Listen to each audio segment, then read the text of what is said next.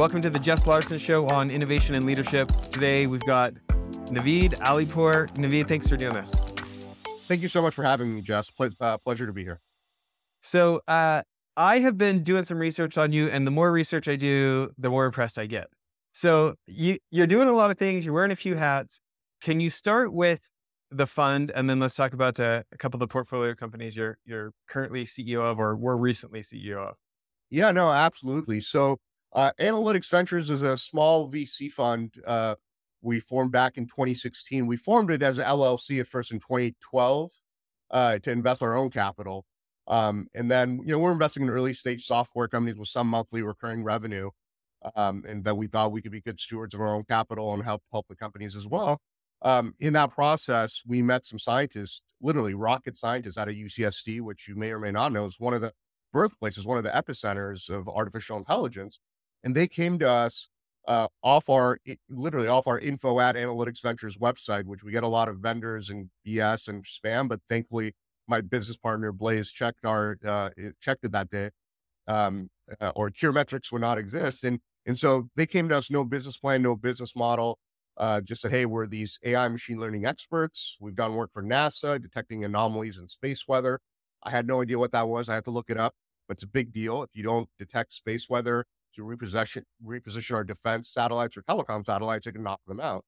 And so these guys, got it to 99% accuracy when NASA was only at 65% accuracy and had sent these data sets to Stanford, MIT, JPL, Carnegie Mellon, UCSD. No one could do better than 70%. These guys did 90% the first time. And NASA said, hey, you got lucky. Here's another data set. Well, it's machine learning. The more you feed it, the better it gets. And so they got it to 99% accuracy. And so when we met them, we said, look, this is great. There was no business. They just said, we're these experts. And anywhere you could make a prediction, a recommendation, a forecast, or detect anomalies that don't belong using AI, there's obviously an opportunity to increase revenue, decrease costs, bring efficiencies. And that's where we said, we're in San Diego. It's a healthcare and defense town, of course. What can we do in the healthcare space? And that's where, in the interest of time, we said, can you detect breast cancer better than existing computer-assisted detection technology? And they very confidently said, yeah, we can do that. So my partner and I literally co-founded Curemetrics. He thought of the name. We put in the first money. We started the company. We got the chair of radiology at the time, a gentleman by the name of Dr. Bill Bradley, to quit his job as chair of radiology and become our chief medical officer. And he was instrumental in those early years. And so the rest was kind of history. So we ended up starting two companies, Curemetrics and CureMatch, with our own capital at first. And then it was in 2016 that we had some family offices, some hedge funds, some high net worth individuals that had invested that, hey, we love these two companies that, but for you guys, would not exist. How can we get into future companies earlier that you may invest or start in to apply AI in different verticals? And so that's where, in talking to our counsel, or the lawyers at Cooley, they said, well, why don't you guys raise a dedicated fund? So it's Analytics Ventures Fund 1 Limited Partners that's investing in starting these future companies, not yourselves or your trust or your LLC. And so that's where we're not famous guys. We didn't come from another PE fund or another VC fund. So we said, let's go raise a small fund. And we started some other companies, AlphaTrain, the fintech space, for example, and has some ETFs out under the name nightshares.com, which if your listeners want to check that out. And we have Dynam AI, Kazoom, a couple others out of that dedicated fund.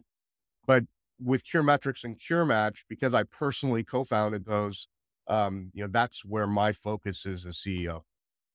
So there's a lot of people who talk about AI, but it's not necessarily true AI. It's business analytics, it's automation, it's things like this. Can you help people understand the difference between true AI versus buzzword AI? Yeah, no, that's a great question, Jess, and definitely been asked it many times. At the end of the day, artificial intelligence is not meant to replace the human. It's not meant to replace the doctor, but the doctor using AI will replace the doctor that is not using AI. It's meant to automate tasks that are redundant, and it's meant to reduce the risk of human error. It doesn't get tired. It doesn't need to sleep. An AI can detect cancer and it doesn't need a coffee break or doesn't have food coma. It doesn't get distracted. And so the radiologist can use that artificial intelligence technology to process more mammograms faster. And in our case, with Curemetrics, one of our products, CM Triage, which was a first of its kind FDA cleared, will back into suspicious and not suspicious and say, hey, this batch of mammograms, nothing suspicious detected. Look at it when you have time. Get it to your junior radiologist, your resident intern. This other batch, anomalies detected, suspicious images. Get to them ASAP, get to these women immediately, get it to your top mammographer, your senior radiologist. And by law in the US, they have to look at all mammograms. So just the simple workflow tool to say suspicious, get these to your top mammographers, not suspicious, look at it when you have time. That's a big deal. Now, it's not going to replace the human, but it's going to empower them to see more patients and take care of more patients faster and more accurately. So that's where it's about, the saying, not just in healthcare, but it is the human in the loop, on the loop, or outside the loop. If the human is outside the loop, the human is not needed. It's like a driverless car. You can go to sleep. It's 100% automated. If the human is in the loop, there is no AI. The human is 100% needed. The human on the loop is where a lot of technologies using AI lie, especially in the healthcare sense, because you need the doctor, the human element, the human touch. No one wants a robot to tell them they have cancer. They need a human to put their arm over their shoulders and say, hey, we got this. There are action steps to take. We can fight this, right? And so that's where the human on the loop is where we lie, where we're not there to replace the radiologist or the cardiologist or the oncologist. We're there to empower them to process more information faster. That's frankly beyond human cognition to process. So that's where I'll pause. Like, can you give people the stats of like just how helpful this is both for the radiology side and also for like the drug recommendation side? Yeah, absolutely. So let's take the recommendation side. So if a patient has cancer, Dr. Kurzrock, our co-founder, and if your listeners want to look her up, it's Kurzrock. She's one of the top oncologists in the world. She's Canadian by birth, and she's always said, cancer is like a snowflake. No two snowflakes ever look the same. And cancer is the same. No two cancers are the same. So it's impossible to say this treatment for this lung cancer patient is the same treatment this lung cancer should get, and expect the same results, right? And that's where the AI comes into play. And the fact is, if a doctor wants to recommend a 3-drug combination, there's literally over 4.5 million combinations of drugs. So it's beyond human cognition to process that. And so that's what CureMatch does, our CureMatch technology. And really the genesis of it came from the fact when Dr. Kurzrock was at the tumor board at MD Anderson in Houston, or then Morris Cancer Center in San Diego. And oncologists at the top of their game are Googling different combination therapies. And that's where, like, this is insane. You really want to rely on Googling the right combination and getting and you're like, hey, yeah, that sounds good. And so what the analogy I use that she likes is that CureMatch is like Excel for oncologists, right? Excel didn't replace your CPA and my CPA. They use Excel to do their job faster and more efficiently. And that's exactly what we do at CureMatch is we help process millions of combinations based on that patient's specific, what's called the NGS panel, next generation sequencing panel. So that's where companies, large and small, public ones like Guardant or Foundation Medicine that Roche owns, or there's Caris and Invitae, and then there's private companies like Tempus, Strata, and other small NGS labs all over the world. They use predominantly an Illumina machine. Thermo Fisher makes them, others make them too, but Illumina is an 800-pound gorilla. And they use that machine to sequence in their lab the biopsy, the physical cancer biopsy, or if it's a blood cancer, a blood biopsy of the cancer patient.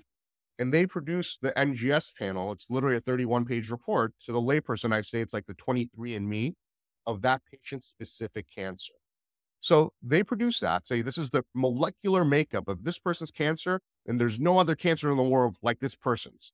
And that's where we take that as our input. And then our database that we're always curating in the AI, which is important to note, and I'll get to what it is. It's called KRR AI, Knowledge Representation and Reasoning AI. Our KRR AI will then say, out of all these combinations, this is the best one. And we recommend our cure match report is then used by the doctor in their decision support. But I'll hit pause there for a second, but it's really important to note that a lot of people know about machine learning and natural language processing, NLP, but very few people have heard of KRR AI. And that's what we use on CureMatch. Whereas on the CureMetric side, it is machine learning, where if you said, Naveed, here's 10 million more mammograms, do you want it? Of course, I'll say yes, the more the better. But at some point, there's a diminishing rate of return. If we're 99% accurate in detecting breast cancer, how much better are you going to get? But that's where machine learning works well. And the mammogram from yesterday is the same as the one from 3 years ago, and we could use that to train our algorithms. Um, but on CureMatch, it's not machine learning, it's KRR AI. And don't you guys have some, I'm going to totally misquote this, so I want you to correct me. Don't you have something like, you have like the most accurate breast cancer identification of any company in the world right now or something like, am I misquoting that? No, that's accurate to date. No one has shown that they can outperform us, whether that's large companies like Hologic or GE, or smaller public companies like iCAD, or we have private competitors from South Korea, a company called Lunit, to Therapixel in France or Curon in the UK, and we are to date. No one has shown that they could outperform our CAD technology. What's important to note, though, it's as important as breast cancer is in our detection of it, what no one else does, and we're waiting to get our FDA clearance, and is we also detect heart disease from the same mammogram, and that's truly our golden goose, so to speak, after detecting breast cancer, because heart disease is called the silent killer amongst women, where 65% die on that first heart attack, and they had no idea they had heart disease. And so that's where in all our bodies, men and women, we're building up calcification as we age. If you can detect it, though, and get that patient to go to a cardiologist, get an EKG, get a stress test, know that they have heart disease earlier, get them on a statin. For better or for worse, just getting on a statin reduces the risk of a cardiac event by 50 to 60%. So imagine that 40-year-old woman who's relatively skinny, she's in shape, she has no idea she has heart disease. She goes in for her first mammogram, and they say, hey, you have breast arterial calcification. You should go see a cardiologist. And then that cardiologist does appropriate tests and puts her on a statin. And she now knows to exercise that much more, eat that much better, and be proactive. So you might have just delayed or eliminated a heart attack at the age of 55 because you detected at the age of 40 that calcification. And so that early warning, that early information, that knowledge is power. When you think about the principles that you guys have used would apply no matter the industry, for this idea of becoming the best at the world at something, having a unique capability where you like are truly the only ones who can do something. You're the exact opposite end of the spectrum of a commodity, right?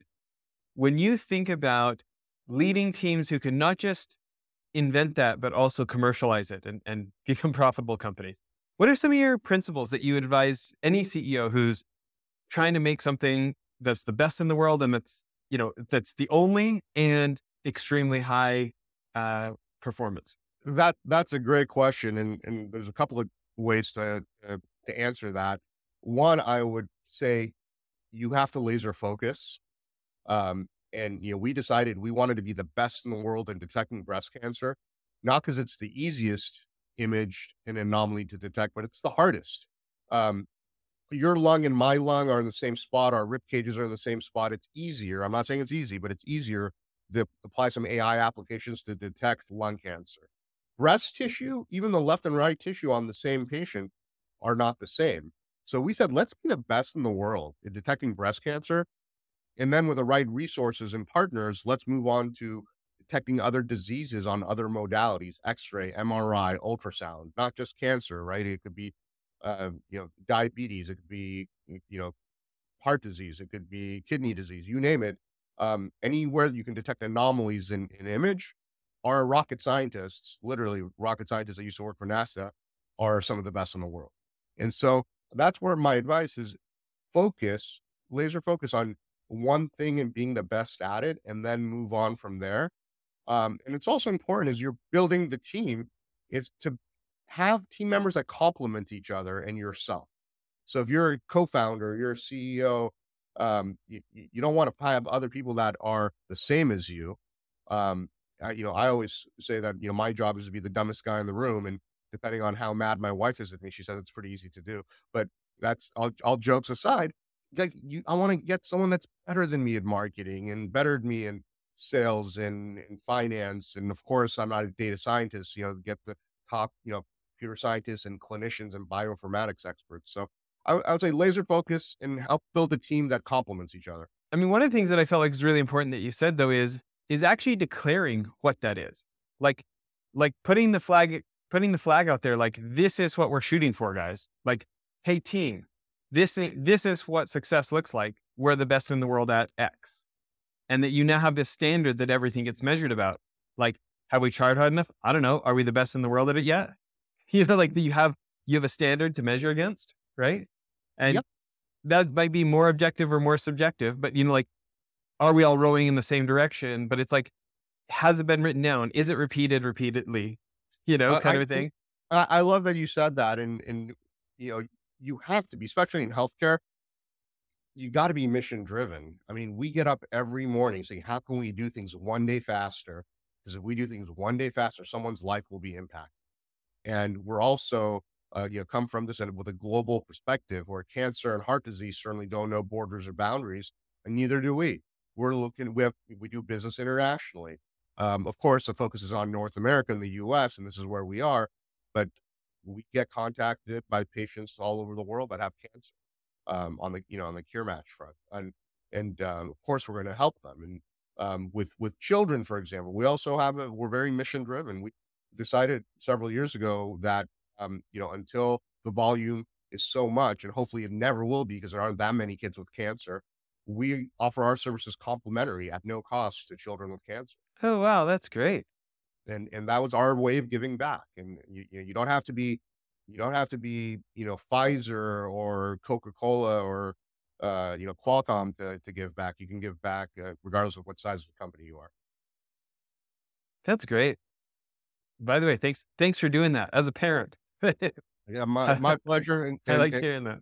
and it was one of those things where one time, we had a child with cancer, and they couldn't afford our report, which isn't that expensive at the end of the day, but they couldn't afford it. And we said, well, like in conscience, we can't not help this child, right? We can't not help this family. So um I think that's healthcare is different, right? And then back to your original question of, advice to any entrepreneurs or founders, healthcare is a different animal, for better for worse, than if you're just building a software product for restaurants to increase their sales, right? That's very different, in regards to regulatory hurdle and risk and whatnot. So the healthcare space, rightly so, is regulated, and so you have to abide by the confines of that, so uh, do no harm first and foremost. I guess my first question on the kind of team that this is becomes realistic, that can laser focus, that can become the best in the world at something, or can create something that nobody else has got. When you think about selection on that team, there's a lot of people with a lot of degrees. There's a lot of people who look good on paper. There's, like, I mean, even knowing who to approach is one thing, and then getting them to want you is another thing. Can you talk about those two elements? Yeah, wow, that's a tough question. I think there's serendipity in how teams come together. And some of it is just it was meant to be. I don't want to get too deep or spiritual on that, but I think sometimes there is a serendipity to how things happen and who you meet and how you meet them, and it just the forces in the world like pushing you together, right? And then you have you know those people that just failure is not an option, and this is what they're going to do. And it's not about being offered, $10,000 more by a competitor to cross the parking lot, right? Um, if you have someone that on the team, and of course, as companies grow, you're going to have people that they are just about the money, and but at the early stage, it's of course people need to make a living and be valued and compensated, um, but it's more than that, right? At the beginning, you have to find people that um, are passionate about the mission of what you are trying to achieve? You know, I underestimate that sometimes, uh, because like I can be a pretty logic based guy on certain things, and sometimes as we had junior members of our team, I'm like, so what? What were the big things that made you want? They'll be like 6 months in or 9 months in with us or something. They'll be like, what are some of the big reasons that you came over? Like, what was it? And I expect it to be something about what we're doing at work or whatever, and they're like, well, I gotta tell you, one of the biggest things, Jess, is child rescue. That like the reason you guys are trying to make all this money is not just so you can take care of your family, but like that you're gonna go combat this child trafficking thing. Like that was a big deal for me. I was like, really? I gotta talk about that more at work. Like I think a lot of times I think like I'm following my business here, Warren Buffett, of trying to make a boatload of money and then give at least half of it away to make the world better, right? And I a lot of times discount. That's probably what like my team probably wants to do things like that as well, or like they at least want to participate. And like a lot of times I'm like, I'm just focused on work. I'm just talking about work, even though I'm trying to like right now we're doing a thing. We're we're fundraising for a police training where they can learn more like high level skills, like what our intelligence agencies use to like recruit a double agent high up in a criminal ring that's selling kids, right? And I'm like so passionate about it. Like it's like what I was born for, kind of like I'm like, man, these cops, they care so much. There aren't currently the budgets. They can't get top secret clearances. There just aren't the budgets for them to get into the FBI Academy or somewhere, right? And like, even though we can't teach them top secret stuff, like if we can at least give them more tools in the tool belt, like they really want to help these kids. Like this is like a burning thing for me, right? Okay. And why aren't I talking about it with my staff? Why isn't this why don't we have at least a weekly check-in on the team of like, hey, who else to help with this part? Like this is what's going on next. Like, right, Nate, right? Like we are a video production company. Why am I not involving my team where like you guys have your cause so baked into what you do? And for us, whether it's our real estate fund, whether it's our media company, it's a little more like we're trying to make a boatload of money so we can do child rescue. But like, Yep. I should be talking to my own team more about it. I think you should, and hats off to you to what you're doing in this, incredibly worthy mission. And I think you should talk about it because at the end of the day, we all get up and have a finite amount of time on this earth. And so if you have that drive to make an impact, like it's going to attract the right team members, right? And it's going to want them to be, if they get an offer from a competitor or another, they're going to think twice, right? You know what? No, I like working with Jess and this mission and this team, and I don't want to leave these people. It becomes kind of like a family, right? It can be more than one thing. Like I think about our media company. We help these CEOs basically just have a show like mine, right? Yeah. Where we put all these fancy people on the show and get introduced to, it's like credibility marketing plus like the most amazing way to meet the people you want to meet and all this kind of stuff, right? And like, I believe entrepreneurship can save the world. Like I'm not a government funding will save the world guy. I'm a entrepreneurs will save the world. I a capitalist, 100%. I agree. And I just feel like the biggest enemy to founders and entrepreneurs and CEOs is not necessarily the competition. The biggest enemy is anonymity. It's really hard for people to buy your report when they don't know it exists. When right? they don't know, you just hit the nail on the head. And yep. Well, I just think like for me, what we're doing, like this is my one company, Greystoke Networks. Like this is a mission for me of like, I've just been like, my personal net worth did the entrepreneur roller coaster a couple times, right? It's painful. And I believe in entrepreneurs so much. I like desperately want to help them. Like we're actually offering, so it's, we're not a cheap service per se. We're good, not cheap kind of thing. Right. And so as a result, like for lots of CEOs who can't afford us, we're actually teaching a free class. Like, hey, do you want a show like this? We'll teach you how to do it for yourself for free. And by the way, anybody listening, like hit me up on LinkedIn or go to the Greystoke Networks website if you want to join that. But like, we should be talking about this at our daily stand-up meetings of like, hey, we want to help entrepreneurs overcome anonymity. We are in the business of helping these CEOs overcome the problem of nobody can find out how great they are if they don't know who they are in the first place. Yep. And that's a great way to put it. And the fact is, one, there are bad actors out there, and some of them are very good at getting the limelight and then, and distracting from the, the good actors, right? And two, there is a lot happening out there, and it's a loud world, and the internet's the Wild West, and so there's a fact of that if people don't know what they don't know, right? And so that's where Yeah. we're trying to you know scream from the mountaintops what we're doing, so that God forbid someone, whether they have cancer now or their loved one does, or it's tomorrow or 3 months from now or 6 months from now, or it's hey, I forgot to get my mammogram this year because of COVID, and which a lot of we're cancer rates are going to be skyrocketing for so many reasons, and one of them is that mammography was not an essential service for 8 months in 2020, and then when there's a backlog. But if we can get one person to schedule that mammogram, then hey, this hour we spent here together was worth it. And so it's just there's so many distractions out there. It's Yeah. about getting information to people at the right time. This is helpful. I actually need to be screening more, like for our new hires. Like we doubled our staff last month, and we probably need to grow by almost 50% by the end of the year, staffing wise. Awesome. Thanks. But like I need to be screening more. Like, do you care about entrepreneurs?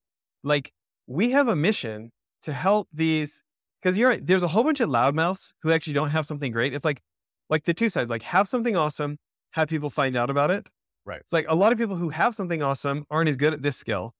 And unfortunately, a lot of people who are already really good at this skill aren't always as good at having something awesome. They're just really good at getting a lot of attention. Yep. And it's like, don't we want to help the people who have something legitimately incredible win over the media manipulators, basically? Yeah. And I should be screening for that. Okay, I want to shift gears because Sure. I think that's really helpful when it comes to selection of like who should we be hunting down? How should we be screening? I want to go the other way. You said a whole bunch of terms today that it like, let alone an hour from now, like right now, I can't repeat those back word for word. Yeah. Okay. And your world is very complex. Knowing that like the buck stops as you as the big cheese to actually get customers and for this to be a profitable business and these kind of things. How do you attack marketing and sales of making it simple and compelling? It's again, healthcare is a different animal, right? Um, you have to be very careful with what you're putting out there and not make any false statements or exaggeration. So we're very, very mindful of that. I'd rather share less, but have it be, not have any confusion caused, right? So it's a delicate balance there. In regards to how we're looking to get the word out there, um, we have a multifaceted approach. We, of course, um, have patients reach out to us and that have cancer themselves. Um, that's not how you're going to scale a company, though. To just go, directly to patients. We want to get in front of oncologists, because at the end of the day, the oncologist is the one that's going to use our reports to the Cure Match report with all the other information they have is the oncologist and the patient's information to deliver care for that patient. They're going to practice medicine, right? They're going to use our report as just another arrow in their quiver. And so we look to get in front of patients. We look to get in front of the right KOLs, the key opinion leaders and oncologists. For example, we applied for our CPT code with American Medical Association. We got letters of support being sent in from some of the top oncologists, from MD Anderson to Moore's Cancer Center, uh, Johns Hopkins, and so it matters that you get that support from the oncologist. And then last, and I'll hit pause, is the advocacy groups, the nonprofits. That's where we could do good by and also make money and get the word out. And so our biz dev team, is reaching out to all the cancer advocacy groups to say, hey, we'd like to offer 5 complimentary reports a month to those in your organization or that in your ecosystem that have cancer, just to get the word out, right? So we're you know, give it a give away a couple of reports complimentary because the caliber of what we produce speaks for itself, and that gets the kind of early disciples, so to speak. So you answered the question that I was going to bring up next, which is like tactically, what does this look like? Do you know that marketing author Seth Godin? Yeah, not personally, Uh, but yeah, uh, I think he had this great talk in Finland, the Nordic Business Forum, where he said like, marketers over marketed and people tune them out. And like nowadays, like the number one form of marketing is having an incredible product, you know? Um, and there's something misleading about that because people still have to find out it's an incredible product, which I love. Like the taste test is so tried and true. Like if your stuff is awesome, then you can get that word of mouth. I mean, you got prime the pump, of right? course. You got, right. Um, I think maybe backtracking just a little bit. So talking about these key opinion leaders where they are recognizing, oh, wow, this isn't fluff. These guys are doing what they say they do. Right. What does that look like tactically? Like at a granular level, how do you get the word out that you got that key opinion leader to support you? Well, I mean, Is it conferences? Is it social media? Is it, what do you do? a bit of all of the above. I mean, you can go to our website, whether you go to aimedglobal.com and it drives to then CureMetrics and CureMatch, our two different product lines, or you go to the CureMatch site directly, you'll see several of these endorsements. We have a quote, an endorsement from the former chief medical officer at Guardant, one of the biggest, largest, most successful next generation sequencing companies and labs at public. And he said that, CureMatch is a superior technology. We have Dr. John Link, who's one of the top breast cancer oncologists in the country, if not the world. And his practice was called breastlink.com, that then got acquired by Memorial Care. And we gave him 2 complimentary reports, and he came back and said, "This has changed my therapy decisions." I mean, this guy's written like editions and editions of books on how to survive breast cancer.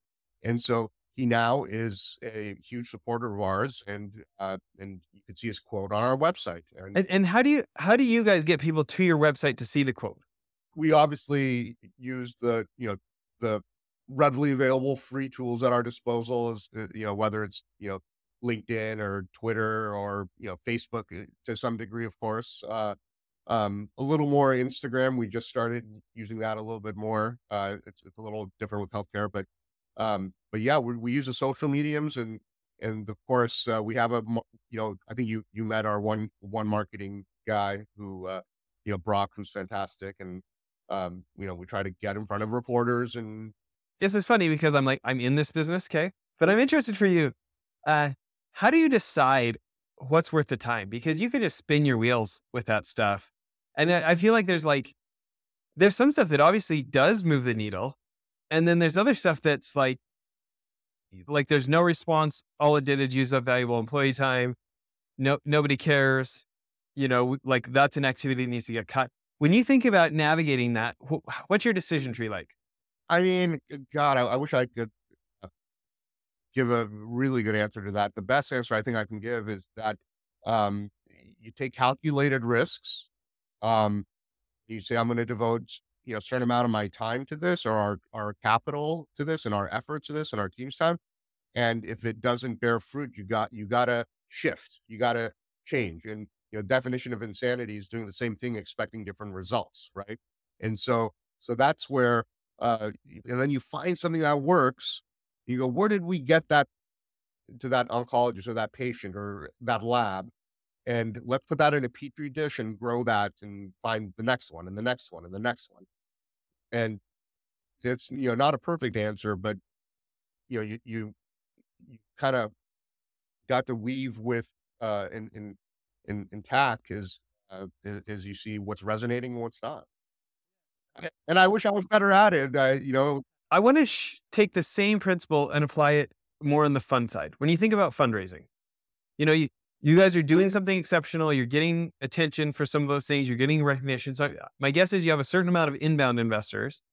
But when it comes to adding to that, you do think about outbound. You've got, all the securities regulations, restrictions, and depending what exemptions you use, and you can or can't tell people certain things and stuff. right. What has been your philosophy, or what has been effective when you've decided, hey, I think we want a few more dollars. let's go out and get a few more? What do you feel like has been most effective for you? I think it's about finding the right investors that believe in your mission.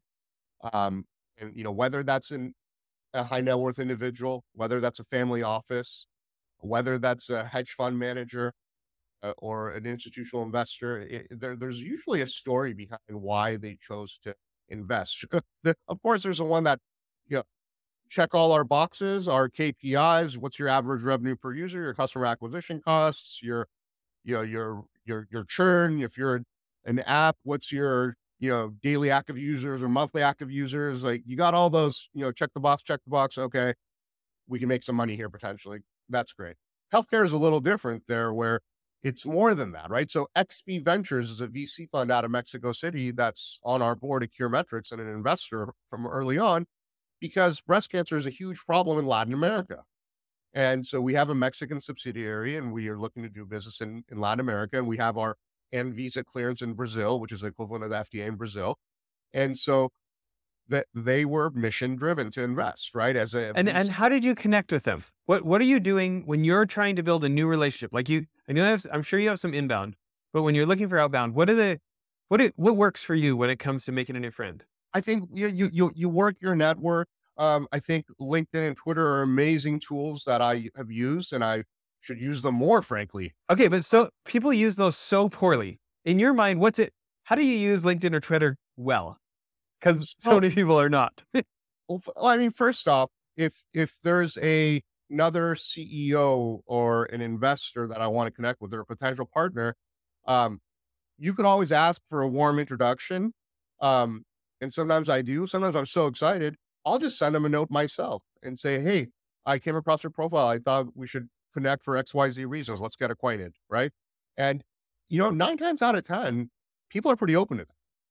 And then, you take it from there to take it off LinkedIn and to connect further. And with Twitter, I think Twitter is a fantastic tool to see what someone that you may have an interest in meeting, what are they passionate about? What are they, not just on their work, but on a personal level, a family level?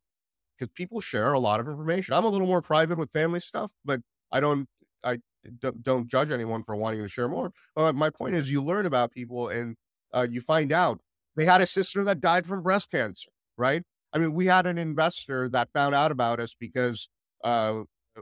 Kurzrock was on an interview, and she had a family member that had recently passed away from cancer, and she was going to donate a pretty meaningful amount to a nonprofit. And she said, "You know what? I'm going to invest in your company instead. If you fail, I was going to write off the money anyway, giving it to nonprofit. But I think you guys have a higher chance of impacting people's lives with cancer faster. And if I make money, I'll just donate more to the nonprofit." Right. And so whether it's a hedge fund, whether that they just want to make money, or individual, or a VC fund like XV Ventures. I love it. I actually feel like you're going back to the previous thing though, of like doubling down on your cause, like this flag you planted, like this is what we're all about. And then when your co-founder there is out doing the interview, it becomes a magnet. It becomes like that lightning rod for the people who resonate with like what you're all about. And it's that, she does the interview once and it goes out to all these people, right? And somebody it resonates with, right? Absolutely. We had an interview on Clubhouse, the Clubhouse app. Yeah, yeah. It was all the rage, and then it wasn't. But when it was all the rage, um, there was an interview, and an institutional investor at one of the top private equity funds listened to this, and we needed to meet this company. And he was new to the fund, reached out to one of his partners who I knew, and we connected, and he flew to San Diego, and we're having great conversations, and it was off a Clubhouse interview of all this, right? So you never know where it comes from. And I think it's, if you do right, you take enough steps. And if you know living here in Coronado, you and I were talking about it, there's a lot of current and former retired military. And my wife and I are walking by a house on Ocean Boulevard the other day, and there's a gentleman who's got a flag, "Don't give up the ship." And it's like, if you believe in what you're doing, you don't give up the ship. You just keep fighting, right? And so That's actually a good analogy. So I'd read like all these Navy SEAL books and watched the Navy SEAL movies and stuff. So I thought it was so cool when I got hired to go train the Navy SEALs in in leadership over there at Coronado, right? And um, I remember going to the grinder for the first time. That's that place where they put, like when you quit, you put your green helmet and ring the bell, right? Mhm. And like by then, I certain clients had become friends, and we had talked a lot about selection and buds and SQT, and it is like it's interesting. Like you got to be a good enough runner, you got to be good enough at shooting, you got to be good enough at swimming. Like you got to be all these things, right? And it's like the number one thing above all of those is somebody who won't quit on me. Like the worst insult you can say to somebody else in the special operations community is that guy's a quitter, Yep. you Yep. know? Th- And, but I That think that persist, goes back to right? like, well, I think it goes back to what we were talking about earlier of like planting your flag in the sand. You better really, really care and then bring that laser focus that you talked about to what you really care about and like excellence, like relentless pursuit of excellence, right? 100%. And I mean, look, if we had a software for sales enablement, um, which is great, it's needed. There's amazing It's not your companies out. baby. I wouldn't be passionate about it, right? I mean, I'm a small shareholder in a company called Seismic here in town. Multi-billion-dollar, largest sales enablement SaaS company in the world. Had bought a company that I'd invested in, and I'm glad to own a little piece of that. And when they go public, and I'll do fine. But like that would like I'm a passive investor in it, right? I'm not. It's not my baby. I couldn't be passionate about it, but you have to be. Whatever you're doing, you got to be passionate about it. And that's where with us, it's like I mentioned, because my everyone in my family's a doctor and is making their impact taking care of patients. My analogy was, you know, if if you're a pilot, and so just walk with me on this one. If you're a pilot on every flight, let's say you got a couple hundred lives in your hand. If you're an air traffic controller in one 12-hour shift, you have tens of thousands of lives in your hand, right? So the way I look at it is I'm not the doctor that's practicing medicine, but I'm air traffic control that if I can get these technologies out there, I could impact even more lives than if I was a doctor. And Well, it's got to be a fun way to live. I love it. Y- it's exciting. Like it keeps you engaged and gets you up every morning, and Yeah. so Yeah, totally. Well, I know we're winding down here. Maybe, um, my next question is this. There are so many people that, love entrepreneurship, that love technology, that are fascinated with the venture world, that are fascinated with the startup world. And statistically, there's so few that have accomplished what you've done, let alone what you've done multiple times. What do you think you've done different? What would you attribute some of that success to? don't give up the ship. You got to be persistent and laser focused, and be okay with failure. I have invested in companies and been involved in companies that have failed. But you learn from those failures, and you got to have thick skin. You can't give up, and you can't have a pity party. Why not me? And you just pick yourself back up and learn from those lessons, and keep going. And look, entrepreneurship is hard. Statistically, most startups fail, and I years ago, I read somewhere, definition of an entrepreneur is someone who's delusional, because you have to be delusional to a degree to create something out of nothing, right? I mean, Elon Musk is a crazy man, but he's a genius, right? Look what he's created. He could have failed so many times. But he did it. Well, it's that Winston Churchill quote of, I don't can't remember. I'm going to misquote it, but I think it's something like success is the ability to go from failure to failure without loss of enthusiasm. Yeah. How many times did Elon Musk's rocket blow up before SpaceX worked? Right. Yeah. So maybe this will be a final question. When you think about that trait and that skill set, who do you look up to, or who is an example of that to you? Outside of the public figures that we all know about, I know it might be kind of cheesy when someone says my father, but I would say my father. He's a retired cardiologist. He came to the US in the late 60s to from Iran.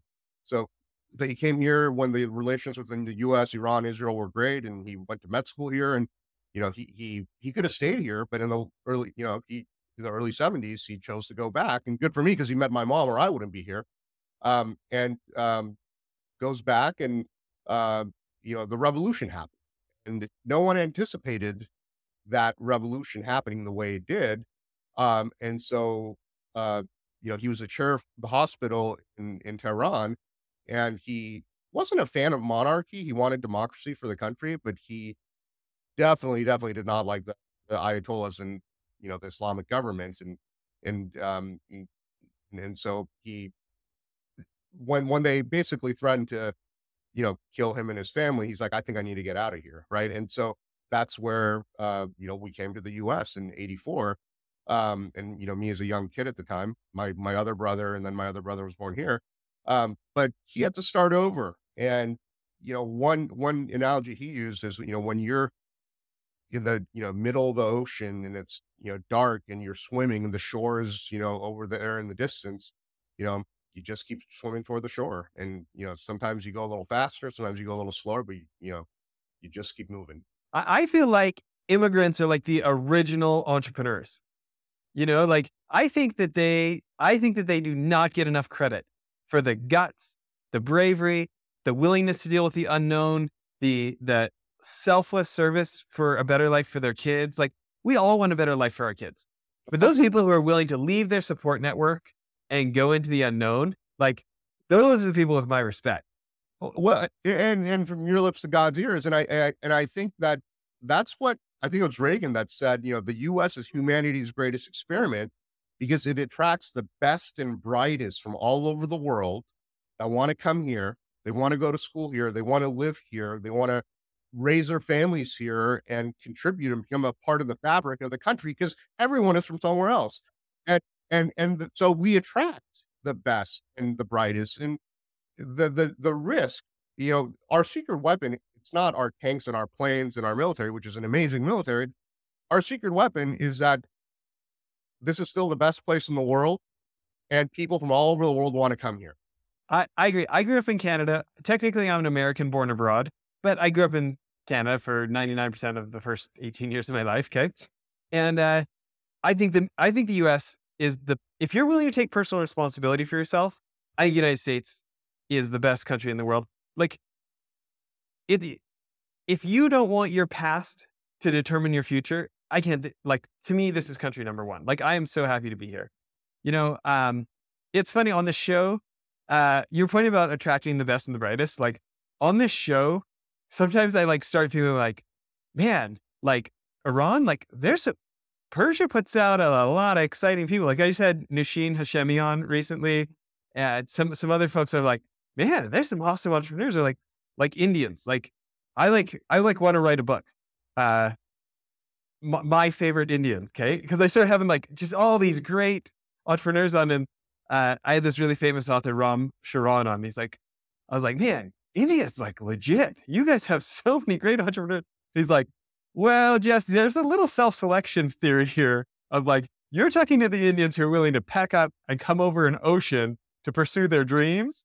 So I love India too, but take it with a grain of salt, Jess. Well, the point that he made is spot on. It's that the most driven, the smartest, the most, passionate about building something, from India, from Iran, from Russia.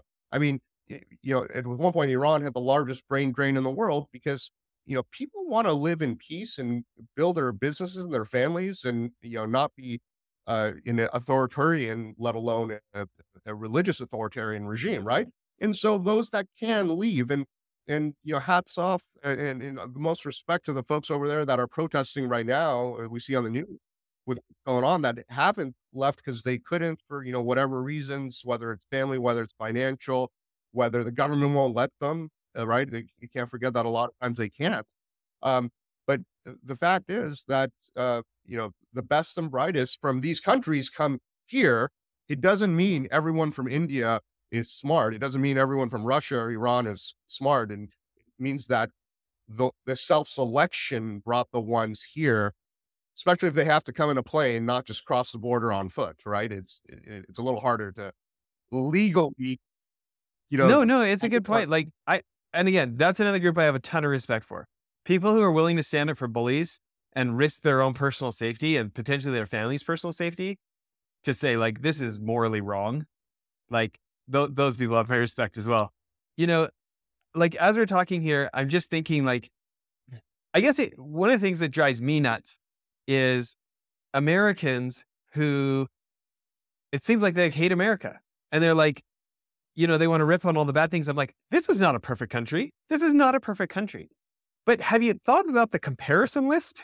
Like, look at the other countries, look at the other countries that have put their hand up. I'd like to raise the world. North Korea, the Ayatollahs, uh, Russia and China. And like, are any of you willing to trade places? Because I can tell you, there's a whole bunch of people in those countries who would take your house and your job and your lifestyle in an instant. Like over the years, we've had a lot of virtual assistants in the developing world, and they don't think America's perfect, and they would really, really like to get here.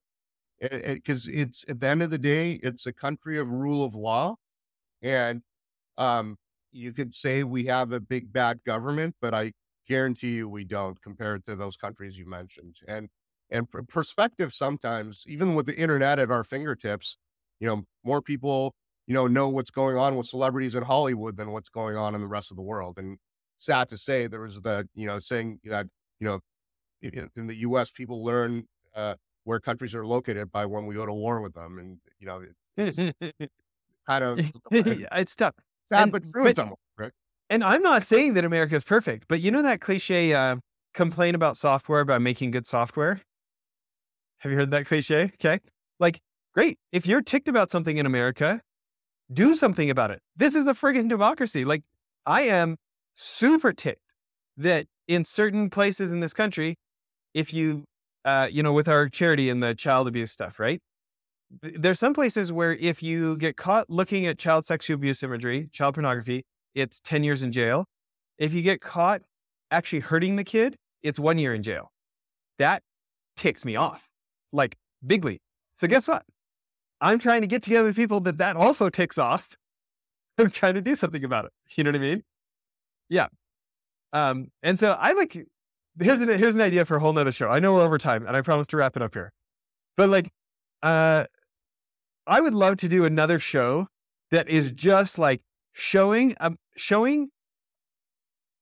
Americans who take this for granted, like all this opportunity for granted. I would love to do a show just of entrepreneurs who like crawled through barbed wire to get here and to take advantage and have taken that high personal responsibility and have had like everything stacked against them and made a great life for their family anyways. And just like, I feel like there's so many unsung stories that would be inspiring to sports people, to entrepreneurs, to all sorts of people. Like, I think that there's so many examples, right?